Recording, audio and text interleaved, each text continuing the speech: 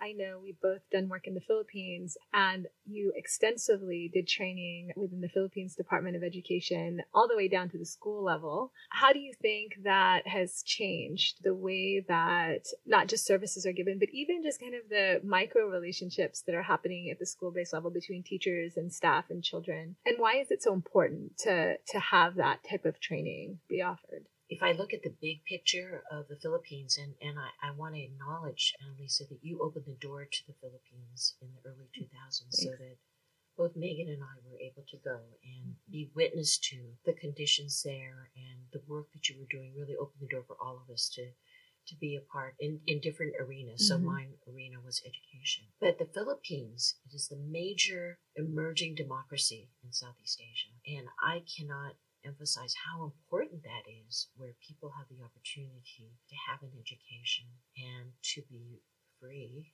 to pursue their own lives and have opportunities that are not available in other countries in Southeast Asia. So in the schools, I think what's happened is that we entered, and because of your relationships there, we were asked together, you and I and many others were asked to help them to develop a training program about post-typhoon trauma. And they began to make the association from post-disaster trauma to the experiences every day that their children had in schools. Yeah, I mean, I remember that trip that we took. It was right after Typhoon Haiyan, this huge typhoon. And, one of the things that I'll never forget is we flew out to the site where major damage had happened, and we were at a UNICEF preschool. And there were children, they were playing just like any other children. I mean, they could have just been like a preschool in a tent. They were drawing pictures, etc. And it started to rain while we were there. And, that kind of tap, tap, tap, tap, tap on the tent, all of the sudden, not just the kids, but even their teachers who had also survived the typhoon, they all kind of just froze and, froze in place. And that's where I really saw like this very important piece around psychological first aid. And I know that this is one of the evidence-based practices, Marlene, that you've developed, and maybe Megan could talk to the importance of, first of all, what psychological first aid is and the importance of it in the field as a response to what you're seeing, crisis and trauma. So I just want to make a comment about that. When you were there and you saw the reaction of the children, and many of them cried. Yeah. Because they thought another typhoon was going to hit. Yeah. And our lives will be in danger again. So there's that trauma piece. It has to be a real life experience, right, which is life threatening. And that was a traumatic reminder for them. It was the sound and the feel of the rain. And am I going to lose my parent? Am I going to lose another member of my family, my little sister or brother?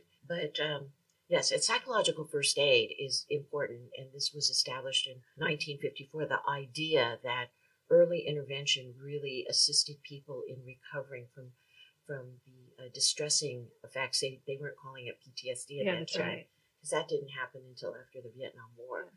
But in 1954, it was an observation that people who were provided initial immediate assistance and support after a mass violent event or disaster appeared to recover more quickly than others who did not.